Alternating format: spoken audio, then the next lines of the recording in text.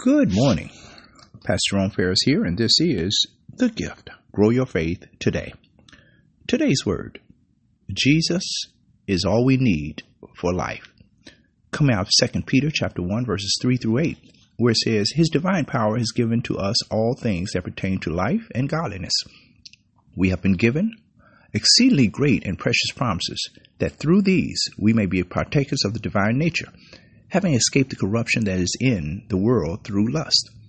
But also for this very reason, giving all diligence, add to your faith virtue, to virtue knowledge, to knowledge self-control, to self-control perseverance, to perseverance godliness, to godliness brotherly kindness, and to brotherly kindness love.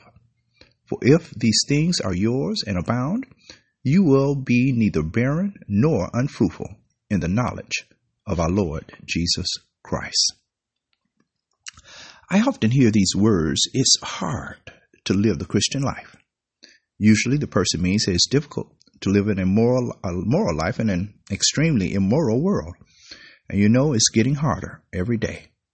Christians around the world face difficulty, suffering, persecution, and even death for one simple reason. They follow Christ. Following Jesus offers soul-satisfying fulfillment. Our Lord saves us from the corruption of sin and equips us to live for Him. He has given to us all we need to live godly, God-honoring lives. Pursuing godliness and following the Lord Jesus are synonymous. We are to discipline our lives in submission to the Lord. We are to apply God's truth to life and, by His Spirit, experience transformation and become more like Christ. This is all possible because by His grace, God has given to us all things that pertain to life and godliness. Out of love for our Lord, we submit to Him and obey His word. By His power, we live for Him, and more, that we may, by means, face persecution and even death for Him. But we must never waver in our commitment to Him. Our prayer. Eternal God, our Heavenly Father, Lord, this morning we just want to say thank you. And Lord, we depend on you to empower us to live for you. And Lord, if necessary, to die for you. Thank you.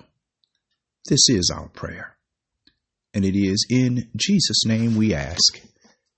Amen. Amen. Praise God. Praise God. Well, it is Monday morning, and we just praise God. Thank God for just a great weekend, and thanking God for new mercies this day. We look forward to the Lord just blessing us with His word all week long. Please share this word with someone today. Thank you for being partners with us. We look forward, Lord's will, on tomorrow to be back with another word from the Lord. Remember, faith cometh by hearing, and hearing by the word of God. God bless you. Have a great day. Bye-bye.